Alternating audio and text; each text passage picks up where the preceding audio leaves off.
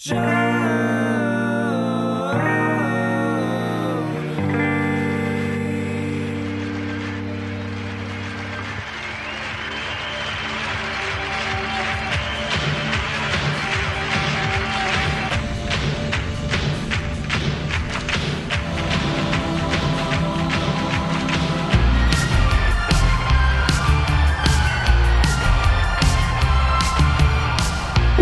hello, everybody. Welcome to another installment of Show to Be with Mike G, the show of life, the show of mopping, the show of Portland, the show of the early years of the Austin cocktail scene. Today's guest is one of the founding fathers, as I would call it, of the movement here in Austin, Texas, and one of the finest palates I've ever been exposed to, Mr. Adam Bryan. Today, we ask ourselves, where in the world is Adam Bryan? No, he's not in Mexico. No, he's not in Europe. No, he's not in Central America. He's here back in Austin working at Dive Bar, returning to his sweetheart from years ago. So there's a lot to learn here. There's a lot of amazing things we find out about Adam, a lot of things we find out about Austin as it's grown into a cocktail mecca.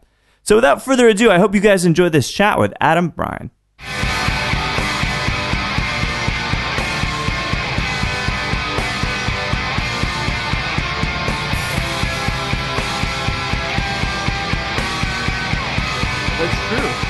Before they tell you to take your pants off. Yeah, and then you wear that damn skirt, and there's like a little clear shot. I don't wear the skirt. Well, I just go. I just go. Yeah.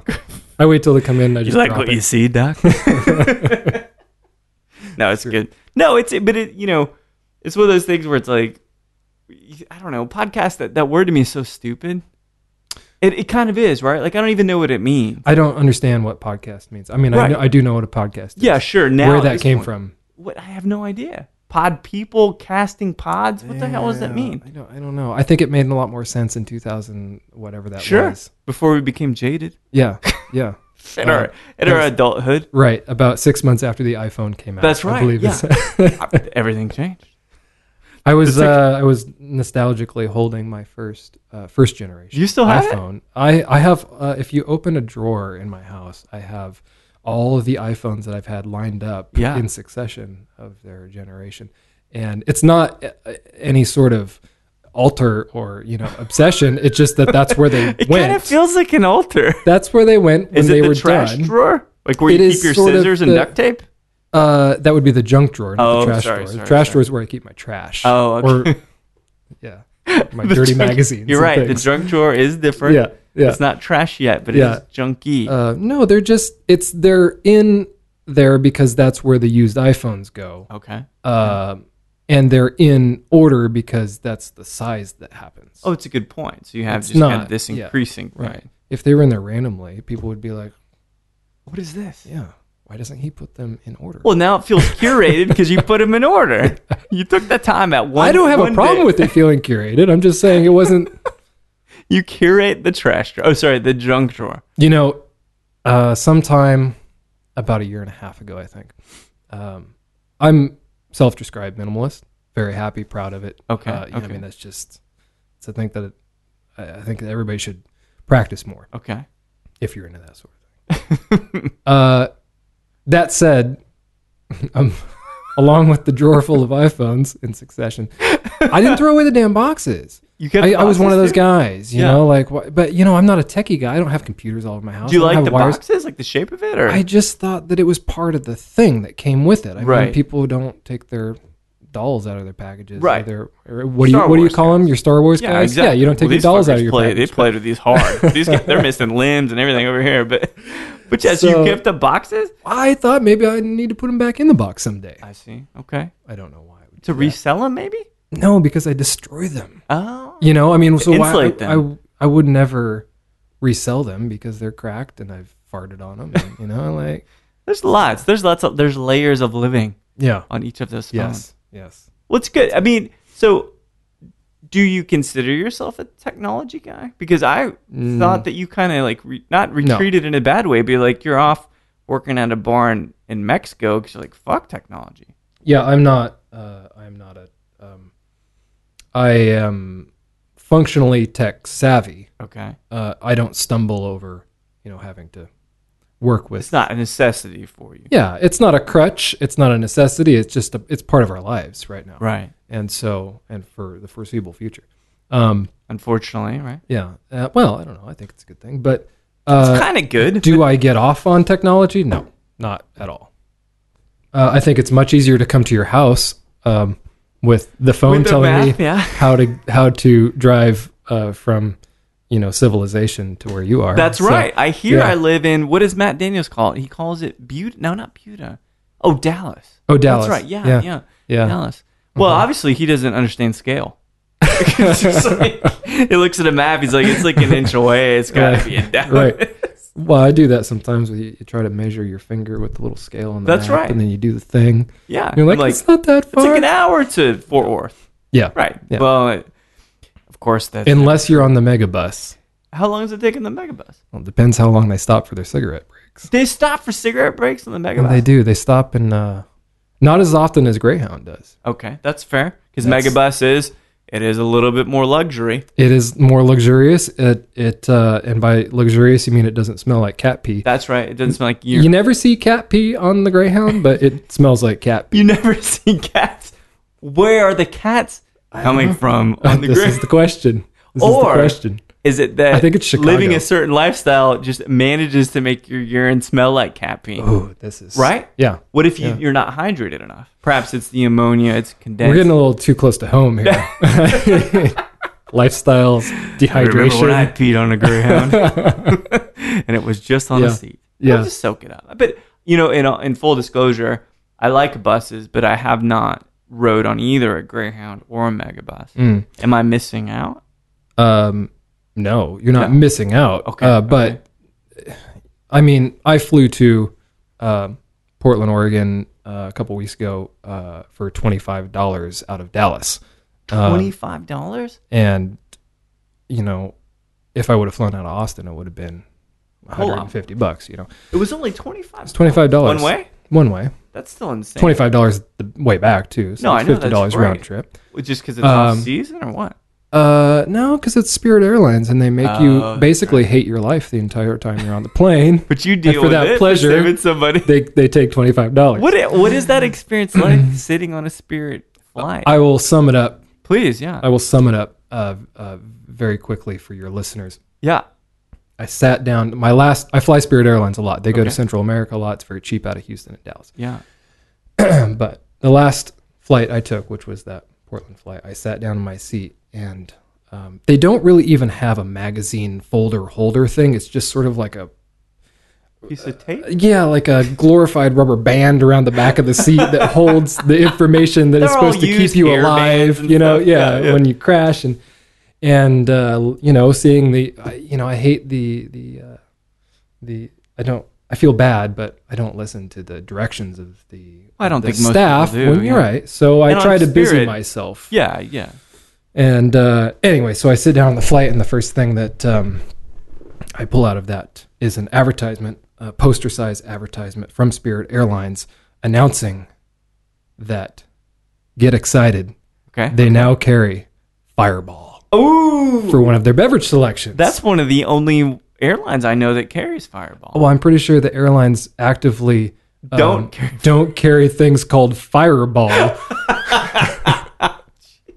For a few different reasons. For a couple implicit reasons. Yeah.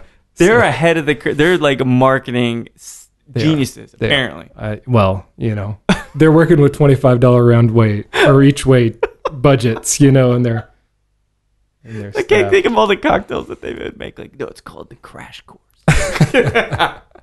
So besides the Fireball, which is an ill-stocked item, you could say, what is it like sitting there on that inexpensive flight? I mean, I think it's fine. I think it's fine. Not to plagiarize Louis C.K. or anything like that, but you're flying through the damn sky. That's right. I mean, get over yourself. Let's really appreciate the fact that technology brought us this far. Yeah, and you're flying through the fucking sky. You're flying through the fucking sky, and you're probably wearing sweatpants, and I'm probably judging you for it while you're doing it. So. But yoga pants are okay. Oh, those are great. See, that's here we go. That's just a role reversal. But you make it to Portland. What were you? I know you're from Portland, but where were you heading back? Seeing family or just hanging out? Yeah, they were $25 each way. Well, that's fair too. But you could have went to freaking Billings, Montana for probably $12, but you didn't go there. I think everybody knows why I would choose Portland, Oregon over Billings, Montana. I was there. I was there to just to visit. Borrowed a buddy's BMW motorbike and rode around for a while. And just up the coast or just in the city? Both. Yeah. Just kind of chugged around and had a good time, and it was a nice little break.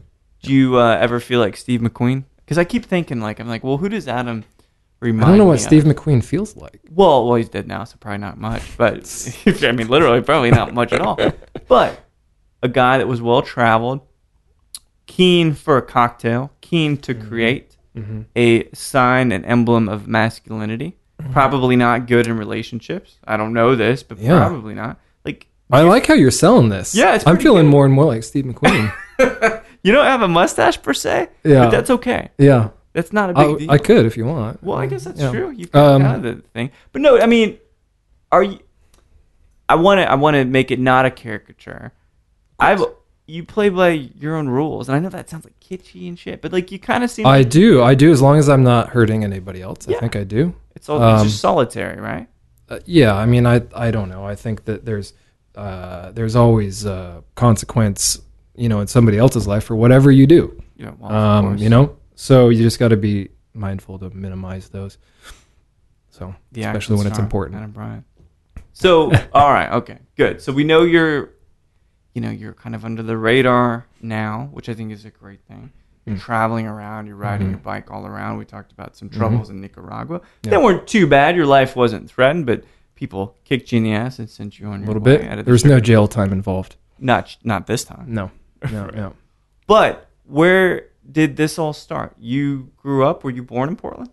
I was born in Chehalis, Washington. There are two cities, Centralia and Chehalis, right next to each other, called Twin Cities. Okay. This is on Highway I-5. Okay. It's directly in between Seattle and Portland. It's 82 miles each way. Which one do you want to go to when you turn 18? That's basically how you grow up. What do they do? Is it a logging town? It's a very blue-collar town. I grew up outside of that town. The two towns combined are about 15,000 people. Wow. Okay. Not big. But the county is really more of the fabric of the area and the community there. We call it community, but the people there. Lewis County. Coincidentally, if you use the abbreviation CO for county, that does fit on your knuckles. Does it really? It's crossed my mind. Is that what that tattoo is? No, you've got love and hate. Sorry. It might love and hate. What are you gonna? Cape Fear stuff. Sorry. Yeah. I grew up outside of that town, out in the county. Yeah. On a farm. It was a family farm. It was not a production farm whatsoever. It was just a hobby farm. Yeah. I guess it had been in the family for a couple generations? Or? No. My parents bought it. My father was a city boy from Boston and Seattle, and my mother was from that town. And he said that he wanted to be a country boy, farm boy, and she said, "You're crazy. I've been doing this my whole life, and it's horrible." Why would he want to do that? Yeah, well, just to change of pace. Yeah, city kids, right.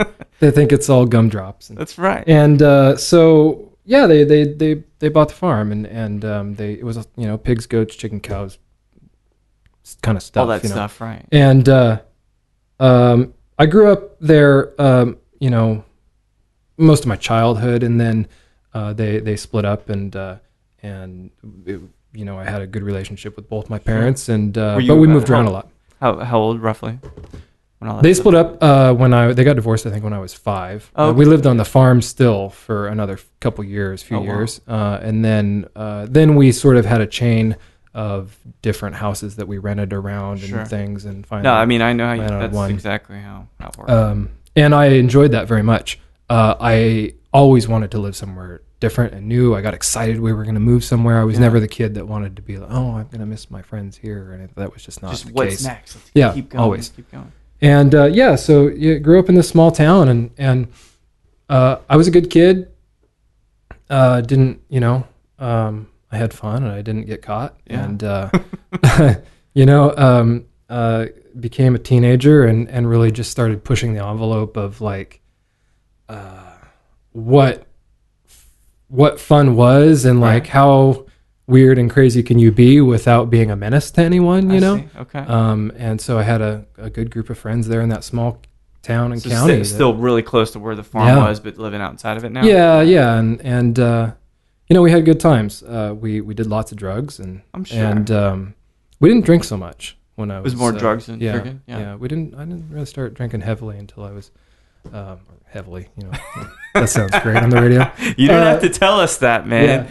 But I regularly. Yeah. Okay. Until I was maybe 20, 21. So it's pretty late on. What would you say?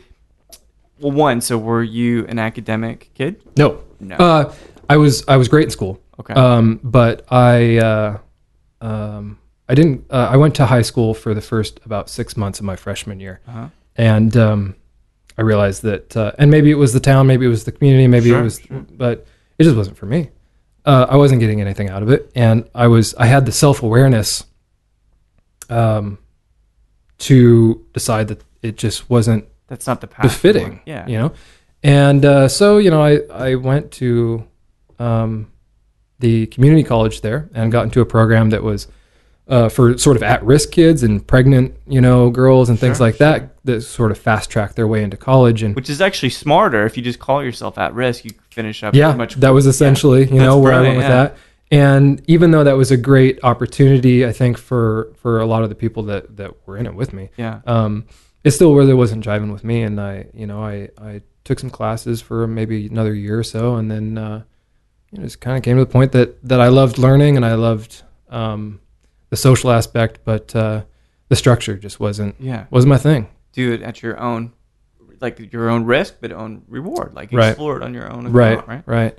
And I've never, I was really afraid at that time that I would grow to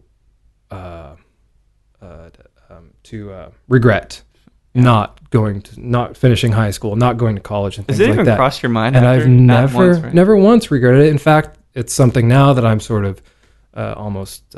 It's a point of pride that I'm fine. It didn't matter. Well, no one. You can't someone wouldn't talk to you and be like, he's inarticulate. Like, no, you're very articulate, very eloquent, very, very intelligent, insightful. The way you think about things. So there is no correlation, to being successful and doing that stuff. Well, for many people too, man. There's been plenty of people on the show too. Like, they didn't want to finish. Cool, don't finish. Doesn't matter to me. I don't give a shit. I'm not gonna look at you any different, right?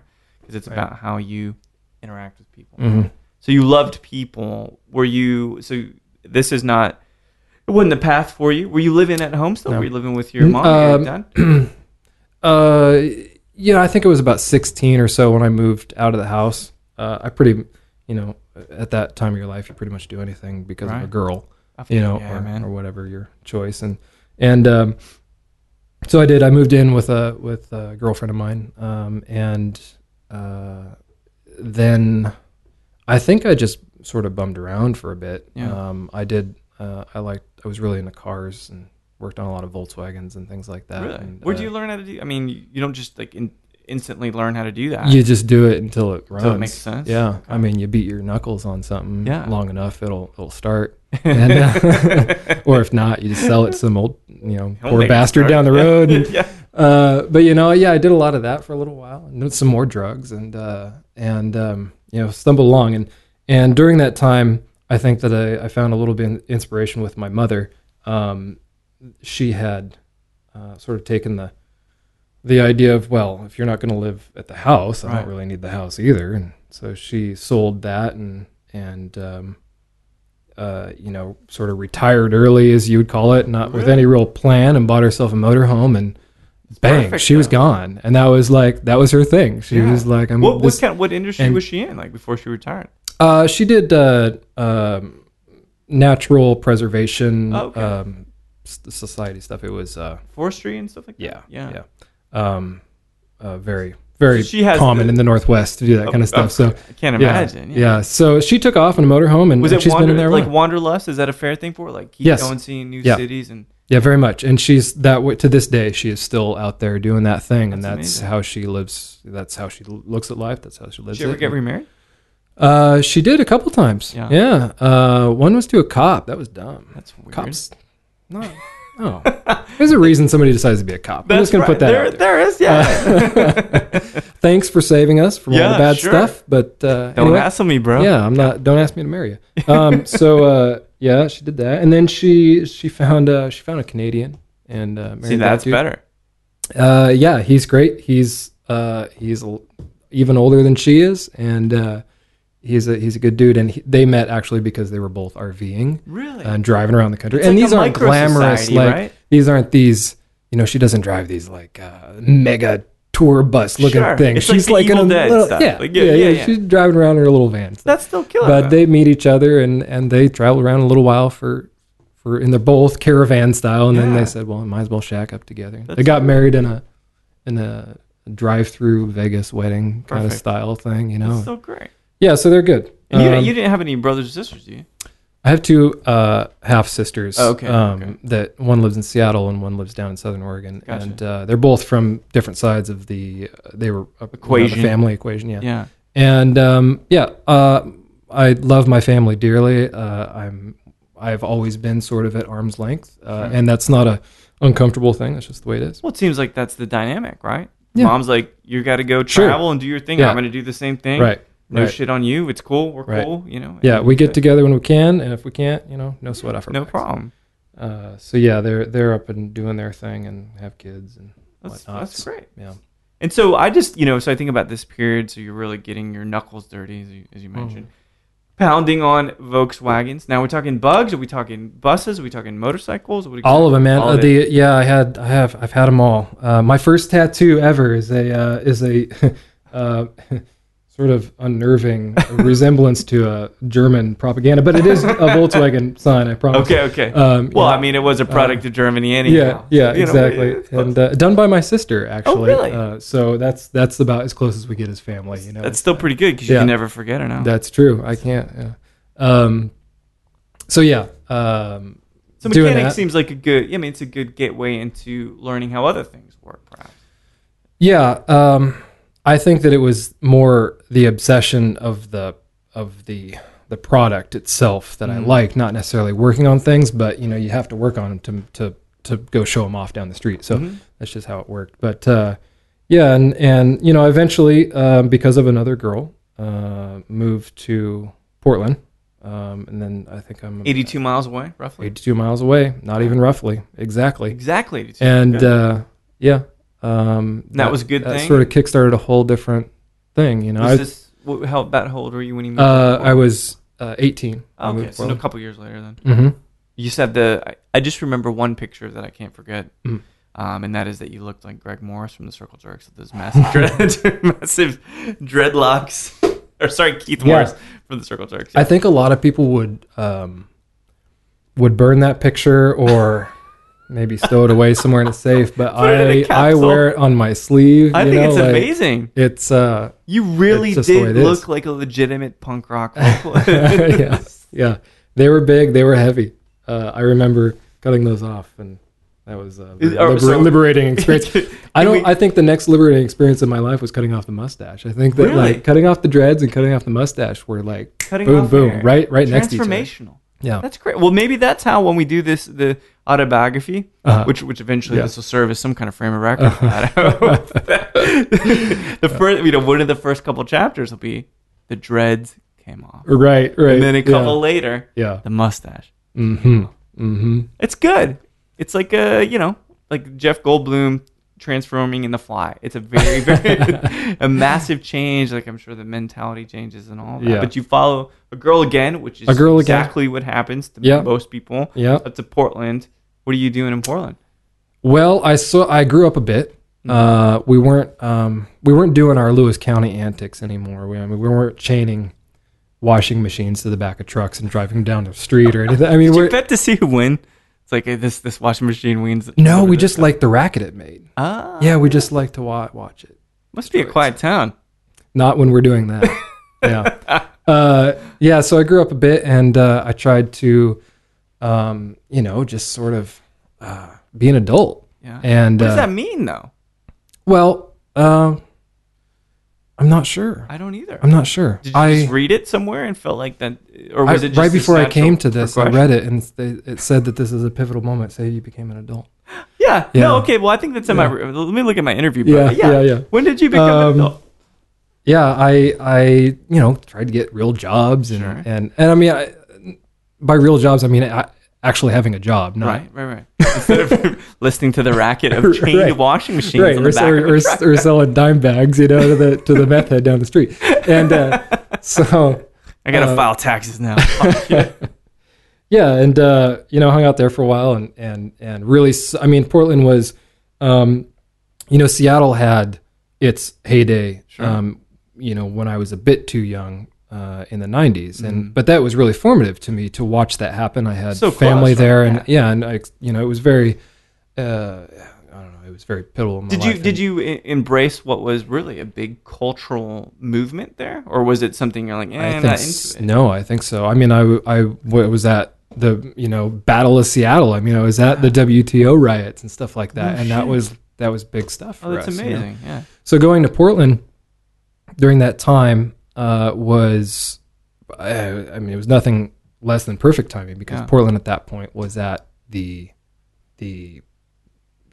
diving board. Right. They were on the downswing, and it was ready to pop off into that. Sure. And that's. Do you know what year we're talking? This is 99. Oh shit. Yeah, 98, 99, and into 2000, and so I'm not 21 yet. I can't go to the bars. I don't have a good fake ID, and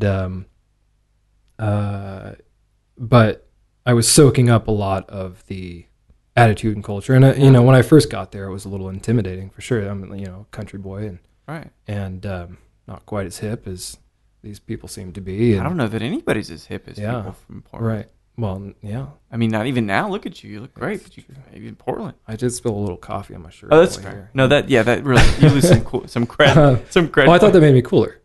That's what I was saying, is I have the Portland cred is right there. That's why you've mentioned it 4 times. It's because that's like, I don't know. Yeah. You would know better than me. Yeah. So it was a good time to be in Portland. Yeah. It was a beautiful city, and it's not like it. I wouldn't say it opened my mind any. Right. It's not that different, right? Like, it's just more. I just meant that it was, it was accessible. I mean, there were things that I could go out and grab onto. Prospects, right? Yeah, exactly. Yeah. So, hung out there for a little while and met another girl.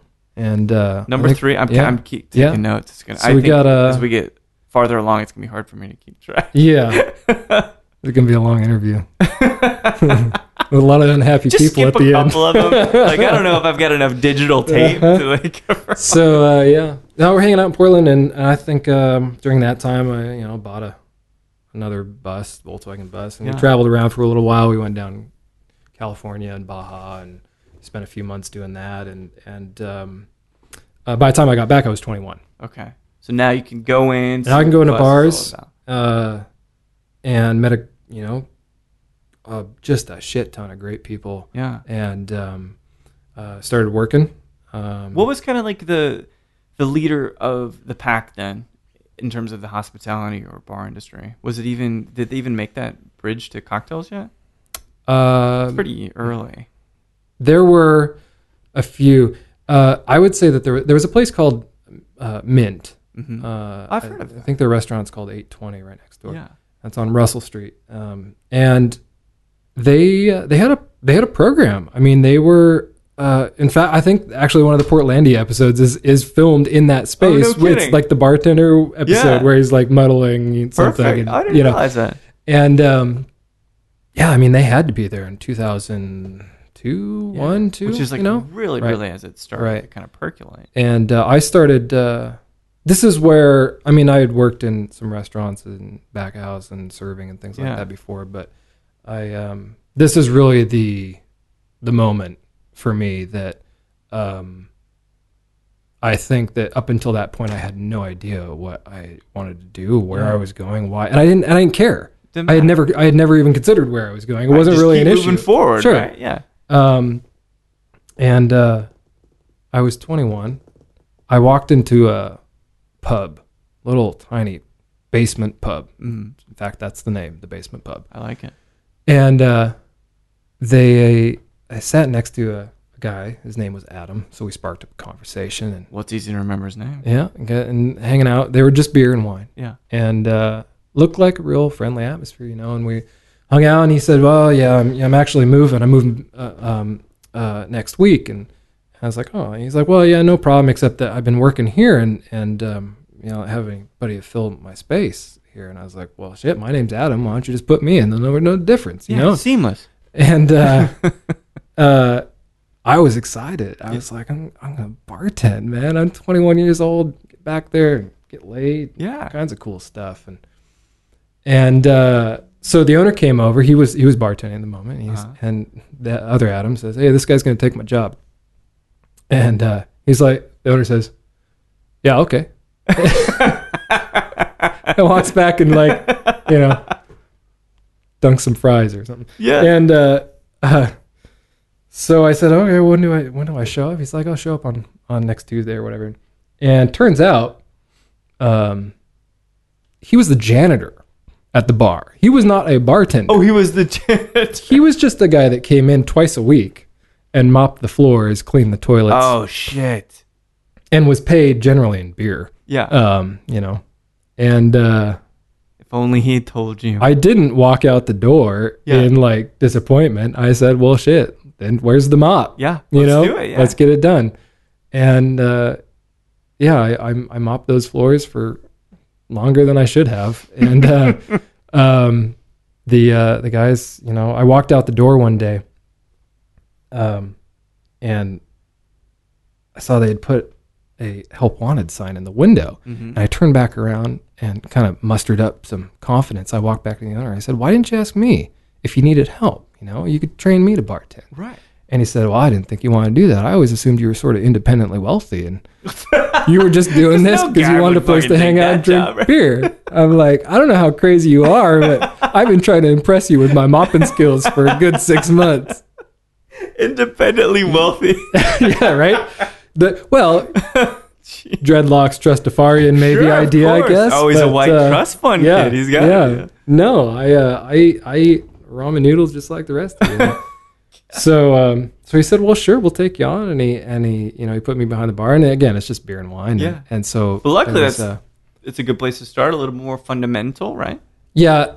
Honestly, it had nothing to do with the beer and wine. I learned from that bar all about the cheers of a bar. Yeah. You know, they were the same customers every day, and they were great people. Sure. And they all cared about each other. They all talked to each other across the bar. There were no iPhones at the point. Yeah. You know? They were engaged. They were engaged. There were no TVs in there or anything like that. Wow. And it was a safe place for the people of this neighborhood to be.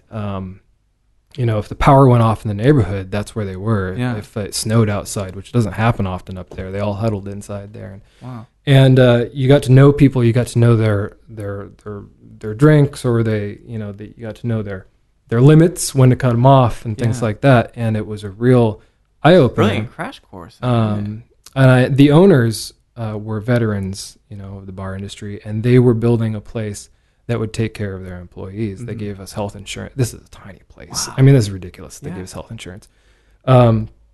They took us on employee vacations. They took us to New Orleans one year. They took us to, you know, Las Vegas for the bar industry thing one year, crazy. You know, and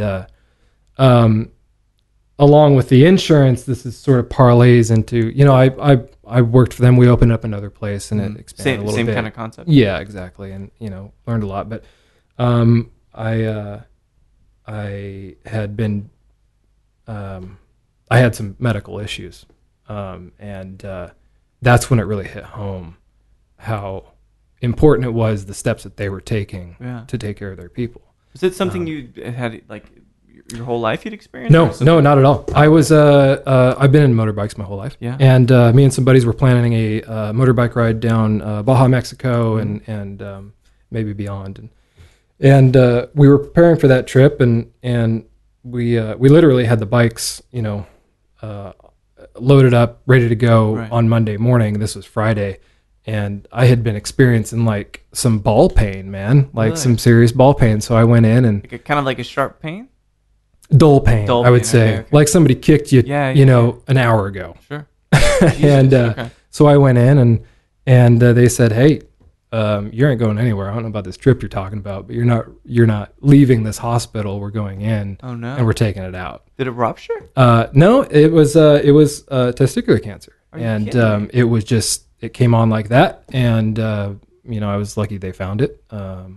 And they took it out. Suffice to say, I didn't go on the bike trip that time. Right. Why? Might be I was painful. I imagine. Yeah. But I was down and out for a few weeks, and just the psychological mess that took. Because you can't be more than what, like 21, 22 when this is happening? I was 22 years old. Yeah. Yeah. I think I was 22, maybe turning 23. Sure. It was a stopping point for a minute. Yeah. And to know that those people took care of that situation, not knowing, they didn't know that could happen to me. Yeah. And they had the foresight, right? Yeah, just to make sure. That's amazing. So it taught me a lot about what your employees should mean to you. Did you feel like from that moment? Because I've talked to a couple people who've had these kind of life-threatening moments. Did your trajectory change profoundly after that, or were you like, no, these people really took care of me? I'm even more in allegiance with them. No, I don't think that I changed all that much. Yeah. I had a few years before, when I was shortly after I moved to Portland, my father died very suddenly. Wow. of liver, drinking, stuff like that. Cirrhosis, and, I guess. Yeah. And I think that changed a lot more of my attitude than anything else. That really set me on a different, maybe not a different path, but made me think about things absolutely more deeply. Yeah. Wow. So started working for those guys, and I put in my time mopping floors, and lo and behold, they returned it 1,000 times fold by making sure that I wasn't. It's a good thing you weren't independently wealthy. Shit. I know. I would have spent my own money. To fix my ball. Yeah. So. Well, how long were you at that spot then? The basement pub. It was maybe 3 years altogether. Two and a half, 3 years altogether between the two spots that we did. Yeah. It was good, and then I kind of moved on to shortly before I left Portland, I moved on to some other places.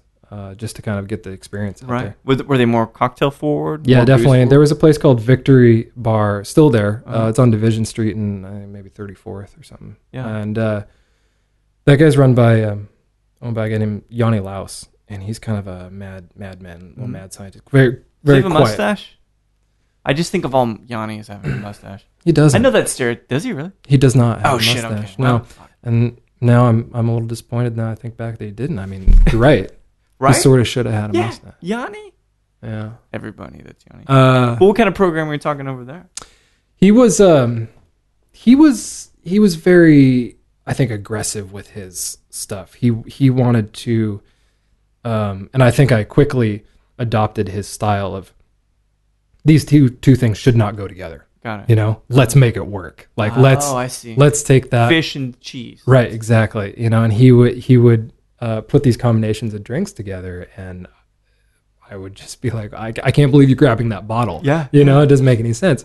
And he would come out with a drink, and it would be a winner. It would work. And so I took his approach and started applying it myself, and lo and behold, I mean, you got to go through about 80 failures, but sure.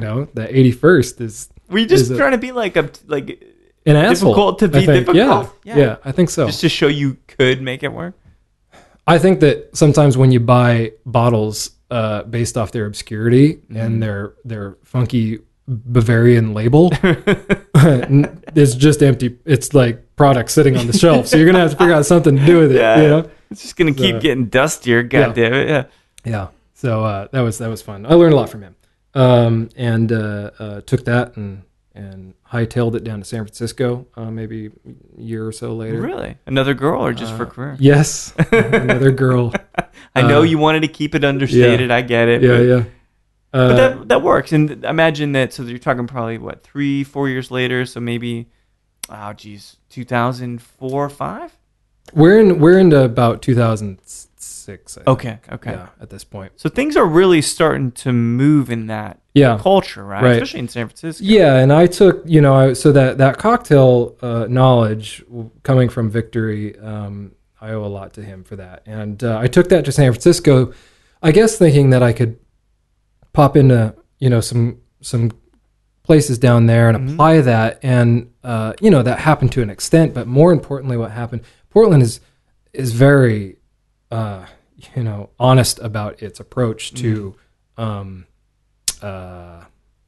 not giving a fuck kind of thing, And so when I got to San Francisco and I tried to apply that Portland style of service and hospitality, kind of like blasé and kind of disaffected, very, and it's respected in its own right. And so when I got to San Francisco, I think that it immediately occurred to me that people expected a different level and style of attention. Yeah, and so I paid attention to that, and I picked up a lot there. I'm not sure that I used it very early on, but you saw it. I soaked it up. Yeah, I knew it was important somewhere. I just hadn't figured out where yet. Any notable spots in San Francisco? I worked at a place called Slow Club. Okay. When I first got there, and they helped open a additional sister restaurant, Serpentine. Okay. Down in Dogpatch. Great places. Hard to describe because they are not. There's no, straightforward focus on these places. Sure. They're just great quality experiences driven. for you. Yeah. So and so I can't wait to hear where did you go? Where did you go next? Like you're this world traveler jet setting. So far I've only made it 600 miles down the coast. But they're so wildly different though, if you think about it. They are. They are.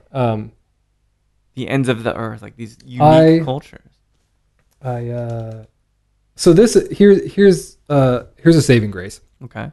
The same girl. Sure. From San Francisco. Yes. Okay.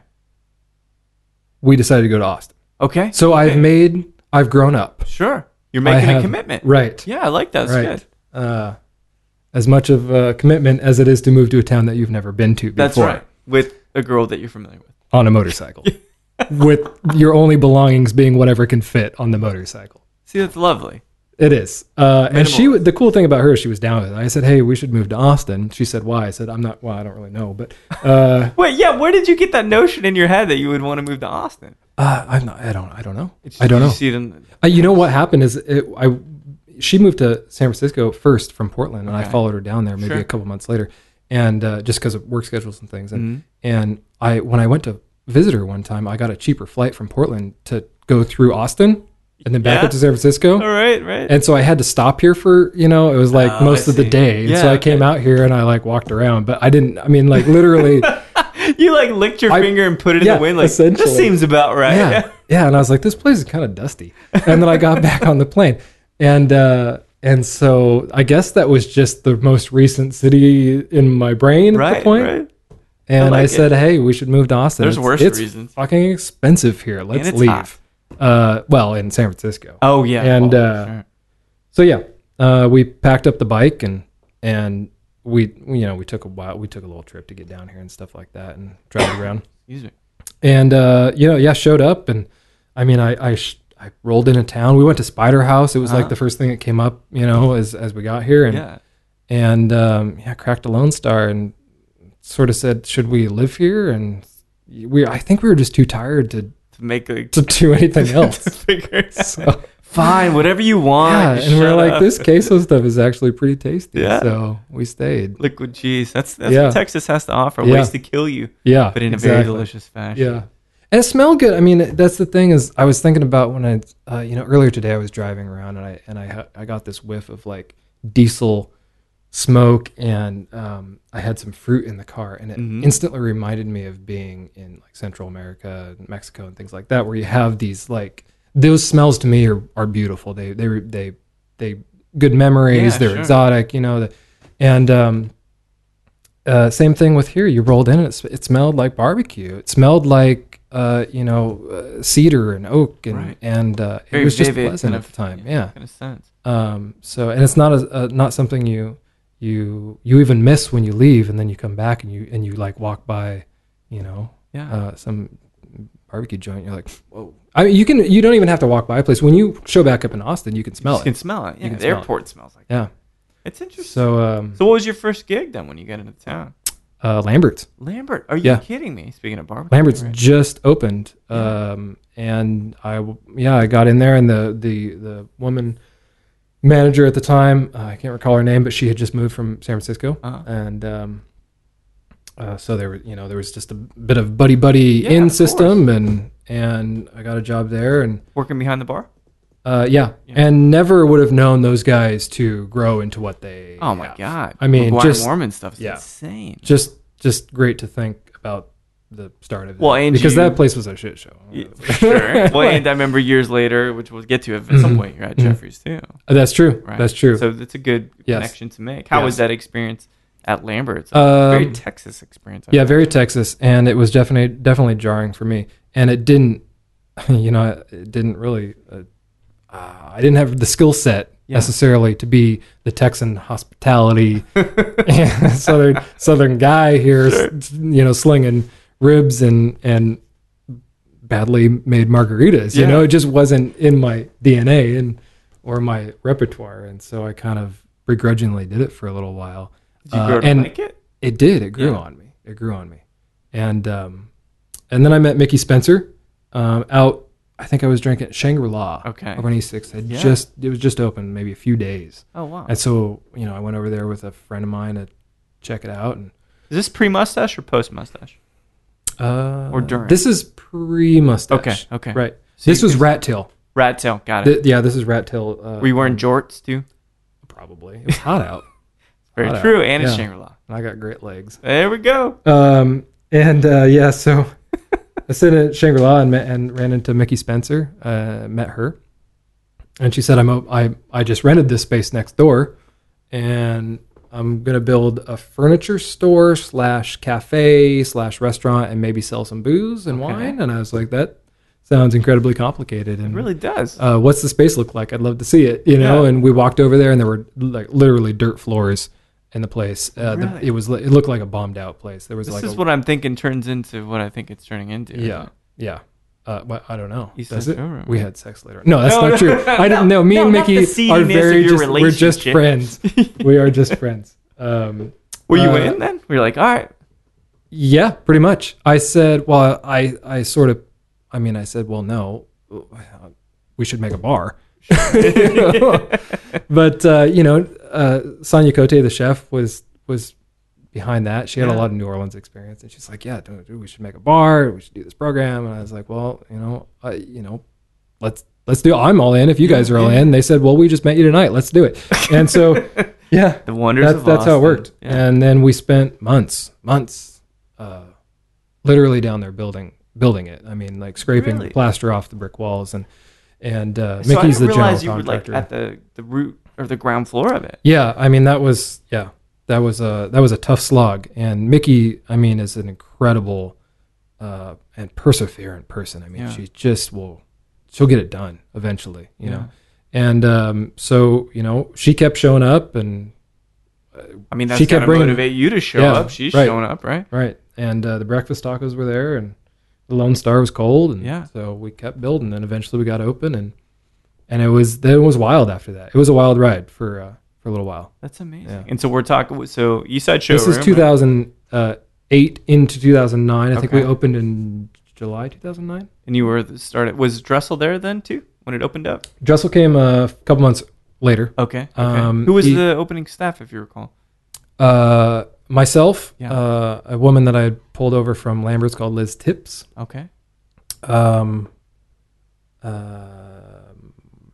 Not many others. Yeah, it's pretty early on. Yeah, I'm trying to think. I had a guy named Michael that I'm blanking on his last name right now, but he was more of a cook and a chef and known for his antics kind of guy. And so I was like, you'll fit perfect behind the bar. So yeah, we but we didn't expect. East 6th Street was boarded up at the time. Oh yeah. I mean, you had Rio Rita. Right, you got like 3 spots. You had Shangri-La. Not Sputnik. It was the Good Night. Had just opened. Right? Yeah, and that was it. So we didn't think we were going to be busy. I didn't really need a bar staff. That's right. And so we pulled it off, and it was fun. It was a lot of fun. Did you learn a lot? I imagine being behind that massive back bar that you learned quite a bit. Yeah, I don't know if I necessarily learned a lot while I was there. I was too busy trying to convince other people that they should learn a lot. I see. I'm sure that I did learn something internally, but I'm not sure that it wasn't a mentoring experience at all. Well, is that something, because that seems like a kind of a new thing, right? Like where you want other people to be empowered and educated. Yeah, it was. Had you found yourself in that spot before? Because it sounds like before you're just kind of absorbing and learning, but this time it's definitely shifting. No, this time it was me hoping that people were going to grab onto what we wanted to give them, but it was an uphill climb, and I think that we were, part of that was 50% our responsibility because we were doing something new, and I think it was 50%, the sort of standoffishness of Austin at the time. Sure. And I think we were aggressive about it. I think that maybe we could have played it a little safer. What would have been the point, though? Well, it wouldn't have been as fun. Yeah, no way. And but I think we just went for it. So, and then some staff started coming in. That Brian Dressel showed up, and that was a game changer because, he wasn't really doing a lot of craft stuff or anything like that when he showed up, but he was hungry necessarily, for it. Right. Yeah, he was hungry for it. He wanted to do it, and so we put him behind the bar, and he was, he turned out to be one of my, great friends that I've ever had in Austin. So, and then, as tensions do in restaurants, sure. A year in or something like that, it was just, it was a lot. Mm-hmm. It was hard to build. It was hard to convince the public to go for it. It was hard to show up every day and work those late nights and drink that much and do all that thing. And I think me and Mickey just sort of real quick and parted ways. Where'd you head? To Portland. Well, I didn't actually go to Portland. I went to Oregon, Southern Oregon. Was it like a mind cleanser, like a palate cleanser kind of thing? Yeah, a little bit. I had a gentleman a couple days before I left the showroom, and just to backtrack and clarify just a moment, that me and Mickey, we're totally good terms now. I love a girl to death, but there was a moment, and a gentleman came in a couple days before I had left the showroom, and never met him before, and he said, "Hey, I got this project going on downtown. If you're interested in it, it'll be happening in a few months, and I'd love to meet with you about it." And so we met and told me more about it, and I signed on, and there was a pretty good window that I had before that was going to come to fruition. I hopped on the bike and went up to Oregon for a little while. My mother was in Oregon at the time and had found a old tavern in the town of Brookings, Oregon, which is on the coast. It's about 7 miles to the California border, just right down the corner. Right. And this was an old lager tavern, and it was called the Pine Cone Tavern. I like that. Yeah, did it have a cool logo? It sounds like it had a cool logo. It did. Yeah, it was. It seemed. I mean, it was the whole interior was like log cabin-ish kind of thing. It was small, and it had originally opened in 1914. Holy shit! And it had been in consistent operation since 1926, despite some things obvious, that happened. Right. Regulations. It was probably like loggers. Beyond. Like, I don't want to go out there, Bill. That's exactly right. We got to enforce prohibition. Like, loggers don't really take very, well to be They'll told chase what you out to of do. Town like Frankenstein. Yeah. So we revamped it. We went in and we did some hard work, and I put a little like a great classic menu on it. Yeah. And had some Hamm's beer on draft. And nice. It was fun. We opened it up. Something simple, right? Yeah. And spent the summer doing that and got them up and running. And then, my mother kept ownership for a while. Yeah. A couple years down the road, she sold it for a nice chunk of change and, sure. and went off on her merry way to do what she does. So I spent that time doing that and came back and went, headfirst into building the monstrosity of Bar Congress and Second Bar and Kitchen and Congress Restaurant, which was just a huge project. Yeah. Well, it is massive. I mean, scale wise. Yeah. Just, right. It was a lot going on. And there was a lot of expectations on David Bull, the chef. And the gentleman that had asked me to do all this was Scott Walker, who is, he's known around town, but he's a great liability to have. But it's like Gary Busey kind of thing. Yeah, that's very yeah. He's a little. I love Gary, but just don't let him be on his own. Yeah. So we did that. That was fun. We had a lot of money behind us, so we got to buy lots of cool stuff, and my equipment was shiny and fit exactly where it was supposed to fit. Sophisticated. And, I mean, it spoiled me for sure on the money ever aspect. since, you think? Oh yeah. I'll never. I mean, I don't mind going back and working in ragtag bars, but I would never build one myself. Right. At this point. Was this all three concepts? So second, and then Congress, and then Bar Congress? Yes. And then, Billy Hankey worked with us, and he was sort of more in charge of Second Bar and Kitchens Bar, and June Redill was there. David Bull, Scott Walker. We had, there was Paula Rester. All-star staff. Insane staff. Dressel came over too at some point. Dressel came over with me as well. Yeah. Sorry, I keep talking about it. It's like I got a crush on Dressel. Oh, I love Dressel. It's great. I love Dressel. So there was a curtain that separated Bar Congress and Second Bar and Kitchens, you remember, and you could through the bars you could go through that curtain to the other bar as a bartender. You could cross bars. And so during those busy shifts, the hand would come through the curtain.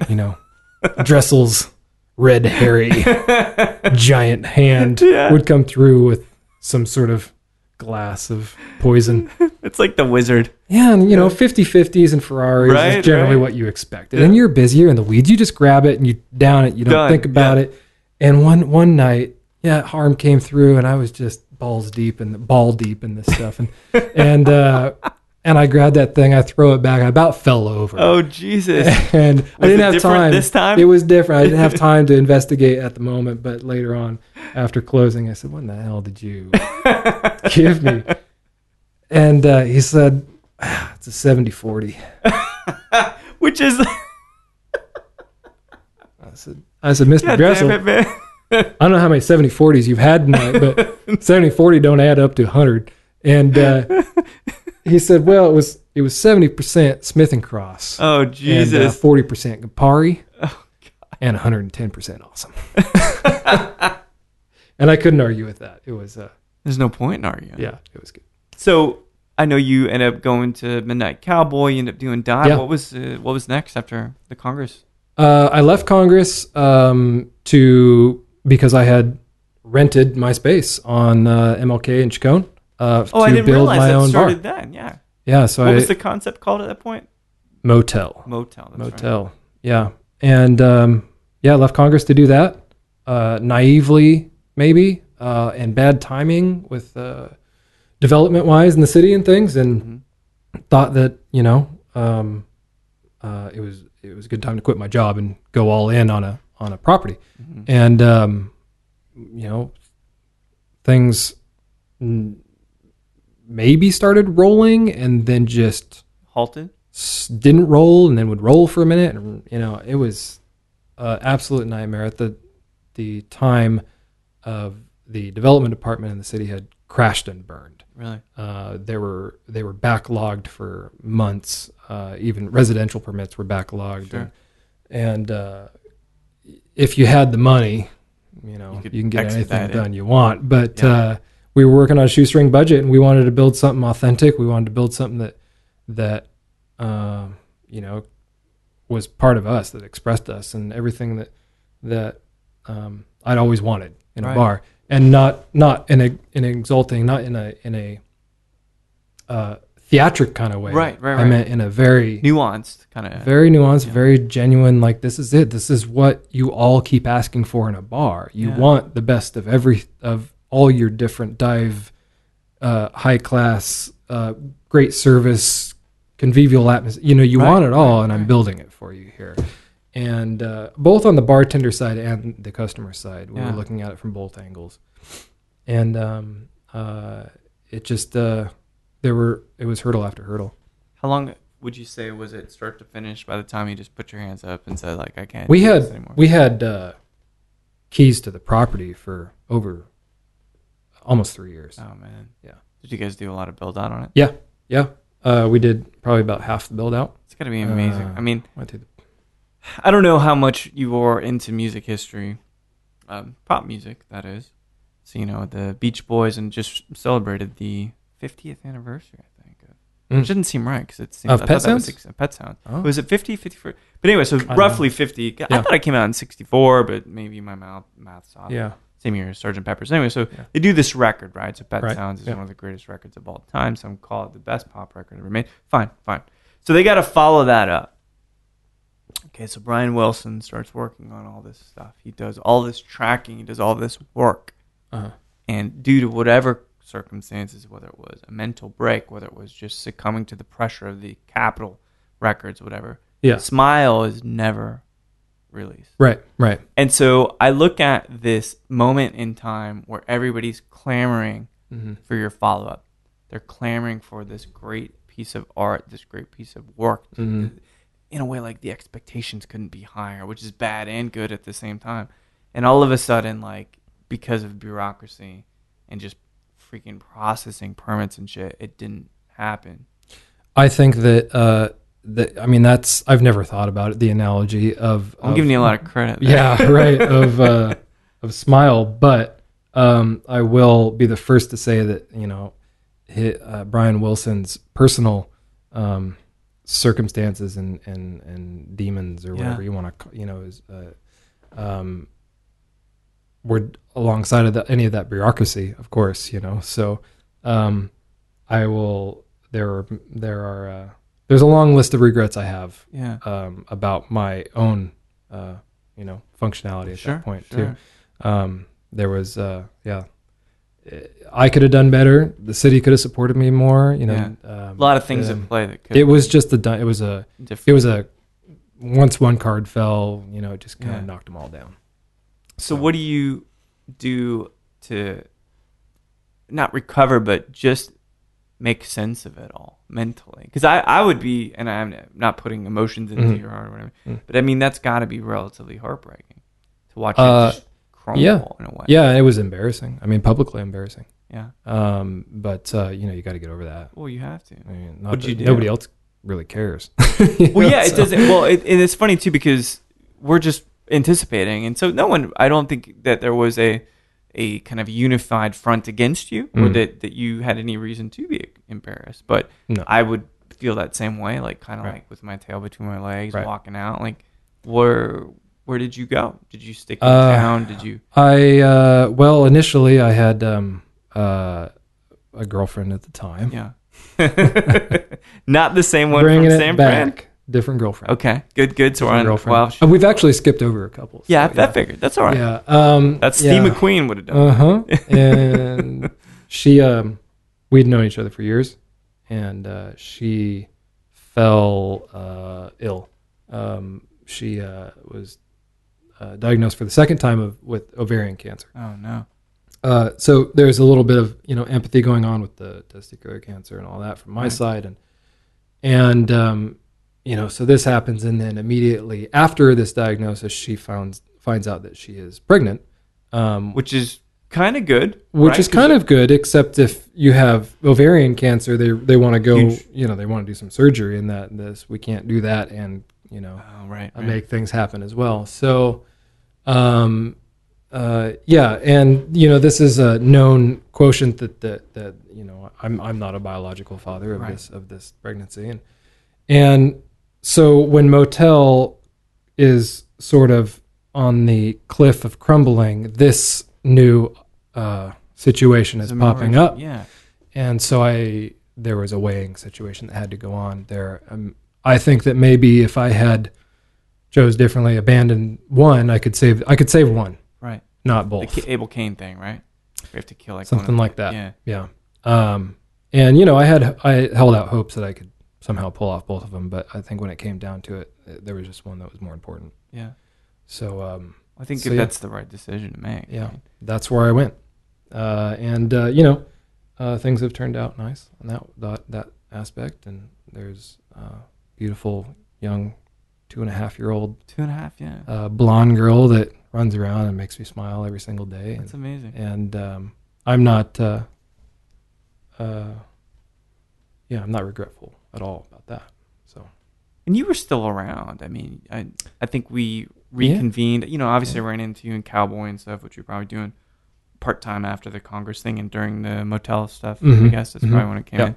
That was a great time when I was kind of entering this whole thing. Like, you came in and I told you this the other night, but you know, you didn't think about it too hard. You know, some people get so cerebral with drinks that they dissect it and it's no longer from their heart. You know, but you always made things that it just worked. It just flowed out of you. Right. You know, I don't know. Well, I don't know if that was always that way, but well, you know, sure. when At least we're when I talking met about, you, yeah, at Cowboy, I think, I was championing. How do you say this? Yeah.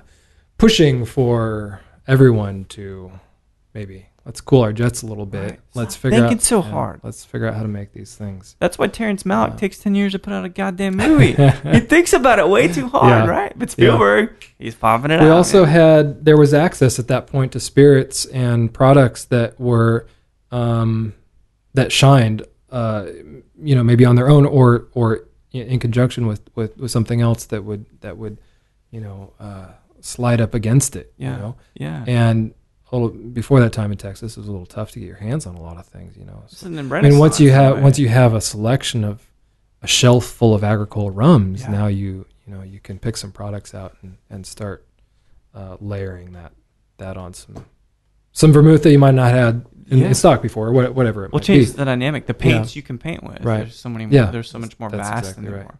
The Velspar. That's right. The Velspar of cocktails.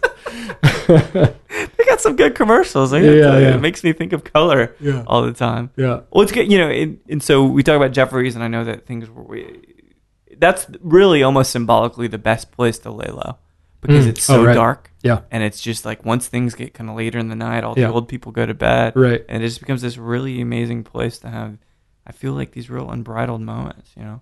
Now, are you saying Jeffrey's or Midnight Cowboy? Well, Cowboy always. Cowboy, you're making mistakes, but Jeffrey's like, it's a very civilized, not seedy kind of place. It's almost like a think tank, I feel like. Yeah.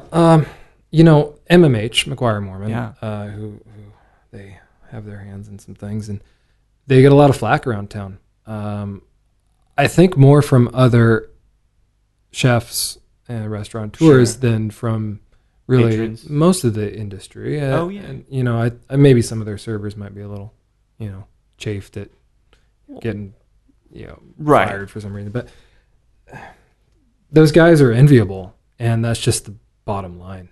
They are successful. They are putting out concepts and experiences and cohesive ideas that were thought about from start to finish. Immaculately conceived. Right. But not in the Jesus way. Maybe. Larry McGuire could be Jesus. Well, maybe. his jackets fit well enough to but those guys they're great. They're, you know, they kill what they do. Yeah. I don't want to own MMA, you know, type situations but you know, it's good to be a part of. Yeah, definitely. And they're fun. They're fun guys. So great environment, man. It was always fun coming in there when you were working. Yeah. And I knew I mean, you know, I won't throw anybody under the bus or anything, but all those haters, man, they're jealous. They are jealous. Yeah, they're counting. Larry McGuire's counting that money. That's the bottom line. He's counting the money. I forged him that damn jacket. Like, he has these jackets. They're just like insanely crafted. It's crazy. Yeah. Anyway. So this kind of leads off to a stint in Mexico. Yeah. Mm-hmm. That was the next step. Yeah. Was there a moment that kind of drove you there, or again, you just needed to recalibrate and kind of? Yeah. I don't think it was a moment. I think it was a culmination of, I mean, the disappointment in professional life, the stress of the medical situation of someone you love, and having the introduction of a child that was not planned for, nor I'm not. You don't, like, that's the thing. You have the options still. I have the you option. can leave if you want to. Yes. Right? Yeah. But you stuck around. I did, and there was a bit of I mean, to this day, I'll be the first one to say that I've never wanted children, and I still don't want children. Yeah. But that doesn't mean that, I'll make an exception maybe for this one. 2.5 years in, Yeah. But yeah, so there was a time frame there where she was both the women in my life, the little one and the not so little one. Well, she's petite. She's very so she's not a chunker or anything. No. Yeah. Well, so real quick though, like how did the ovarian piece? How did that end up?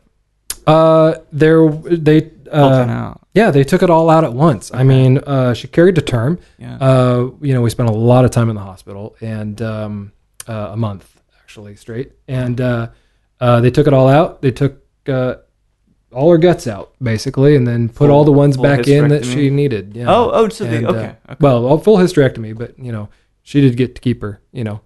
Her poop train and all that kind of stuff. Well, that's good. We need those. Yeah. I mean, I couldn't part with mine. Yeah. Took the baby out at the same time, and she was healthy and all that stuff. And wow. Was that a good moment then to be like, okay, things seem okay now? Yeah. And it was a good moment. Well, I mean, there were definitely a few months. Right. Well, after. Of course, you could recover. Yeah. And all that, and but yeah, you're talking about a year in to after birth, and at this point, I'm still for all intents and purposes, an autonomous person. I'm not.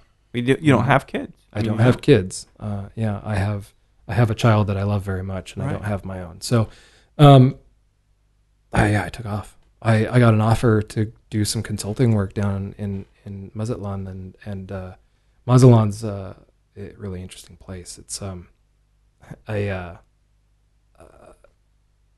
in the 50s, 60s, these are Acapulco, Mazatlan, Puerto Vallarta. Yeah. These are escapes for the LA crowd. Westerners, right?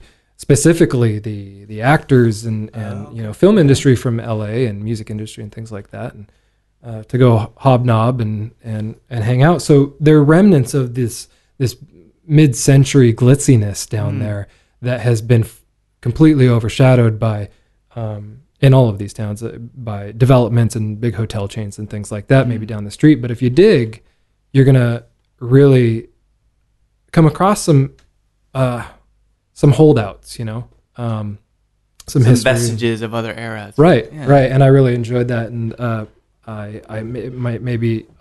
stumbled upon something that I didn't know I was going to stumble upon. And as I got down there, I realized that it sort of dawned on me that my father had spent a lot of time in that town specifically. And he traveled a lot in Mexico. He loved Mexico. He's just down there a lot. For pleasure or for work? Or no, for pleasure. Yeah. For pleasure. I mean, I don't think that he wanted to work at a coal mine his whole life. I think he wanted to live on the beach in Mexico. Yeah. So any chance that he got, I think my father was a lot like me. I don't think he wanted kids. He just happened to have them, and he loved them dearly. So, but he spent a lot of time in that town specifically, and I never really knew why before I had lived there, because I just saw it as that's kind of a touristy place in Mexico. Right. It's like, I don't want to go to Cabo, I don't want to go to Cancun, Sammy Hagar, man. Yeah. So, but once I started, spending time there digging, I got it, and it spoke to me for some reason. The Pearl of the Pacific, and it's crazy that it could be even, in fact, to be genetic.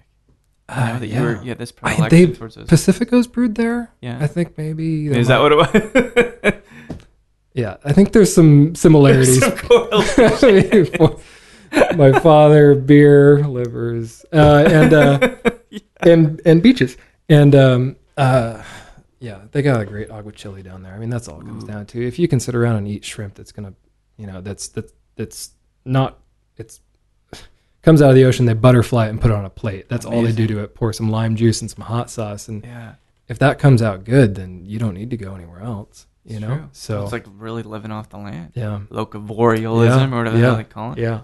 So how long were you down there?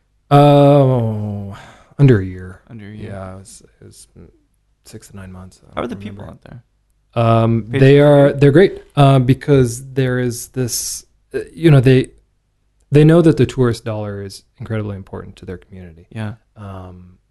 But they are not, for the majority of the part of town. There is the hotel chains up in the north, but for most of the part of town, they're not really willing to turn their town into a cash pot. Willing to hoard out. Yeah. So they know that balance of, sure, we'll take your dollars, and but this is our way of life here, and this is we're a working town. Yeah. It's still a working town, and so it's great. Did you have? I mean, ultimately, being a white dude coming down there, warmly received. Yeah, for the most part. I mean, the project that I was working on was a couple great restaurants down there, and my intention of getting the staff training and the knowledge out was not as successful as I would like, but that it has to do with the language barrier. It's hard.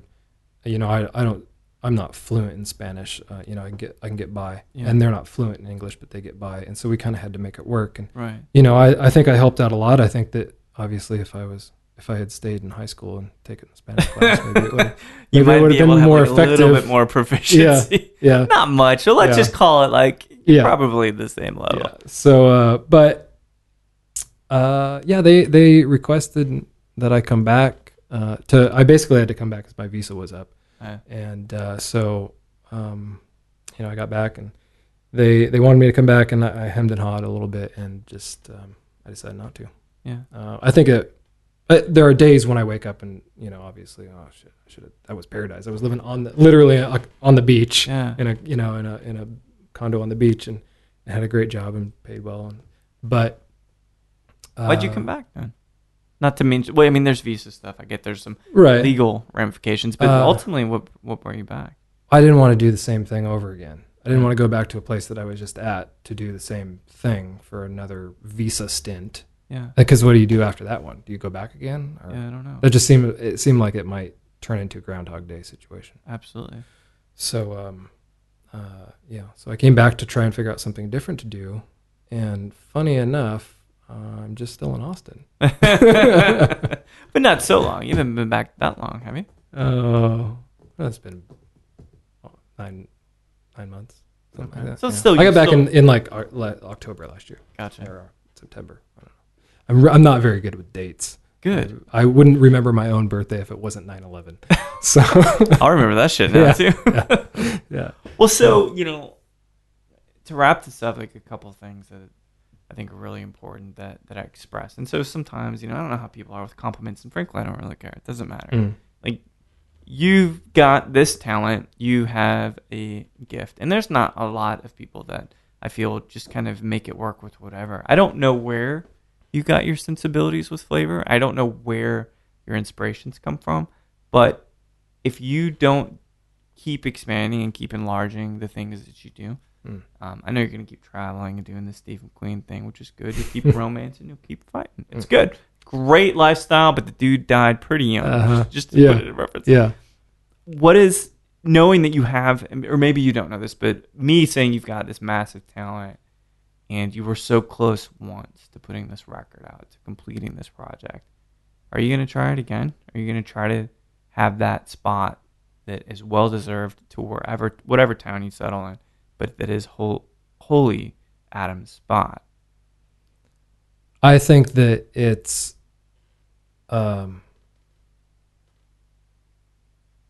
possible, but I think what's more likely is that I will finally figure out how to provide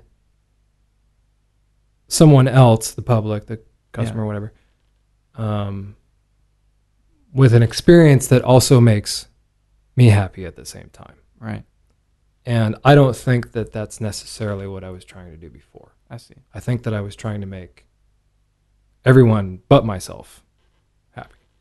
So that diverts the, result in quite different ways. Well, you're different now, right? I mean, you've got more experiences under the belt. You're a bit older, a bit wiser. I'd hope even being a bit more jaded, and say, like, I'm not going to do shit for everybody else. I have to do it for myself. I don't want to eliminate any of the doing the stuff for the other people. What I want to do is bring on the doing the stuff for me. Yeah. So if that perfect bar for everybody else might have been in Austin, Texas somewhere, right. I think that perfect bar for me is on a beach in Nicaragua somewhere. And I'm finally ready to just accept that. And that, that maybe that we're in that time of the movie Cocktail where I have to go down and do some beach bartending before I come back and we'll see. Think that there's an Elizabeth shoe waiting for you, which is a very promising thing. And then two, speaking of Nicaragua, I'm always curious what you would pick. There's lots of bourbon on my shelf downstairs, a lot of mezcal, but you actually picked the Nicaraguan rum, the Flor de Caña 12-year, which is 80 proof, lovely, easy. Yeah, I've really forgotten what it tasted like. So yeah, well, it's glad that we can reminisce. What do you think? I think it's so easy, it's so good, it's crisp.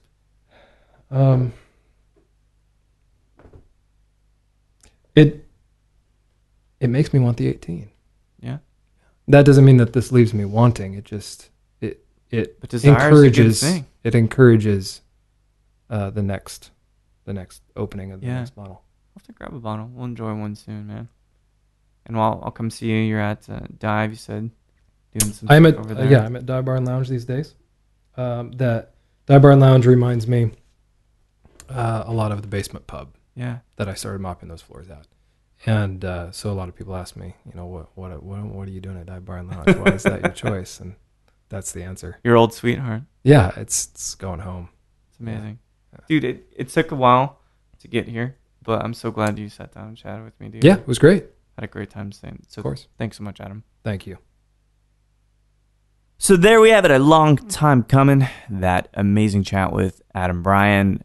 I've run into him in so many different places at so many different times in my life, and in a sense, he's been a constant, even when he's in and out of Austin. But great journey, great tale. These are the kinds of conversations that I find very riveting because he, in a sense, doesn't, and this is to his credit, he doesn't understand how great of a bartender he is. Or maybe he doesn't. He plays the humility card quite well. But either way, Adam, thank you so much for chatting with me. It was quite a pleasure.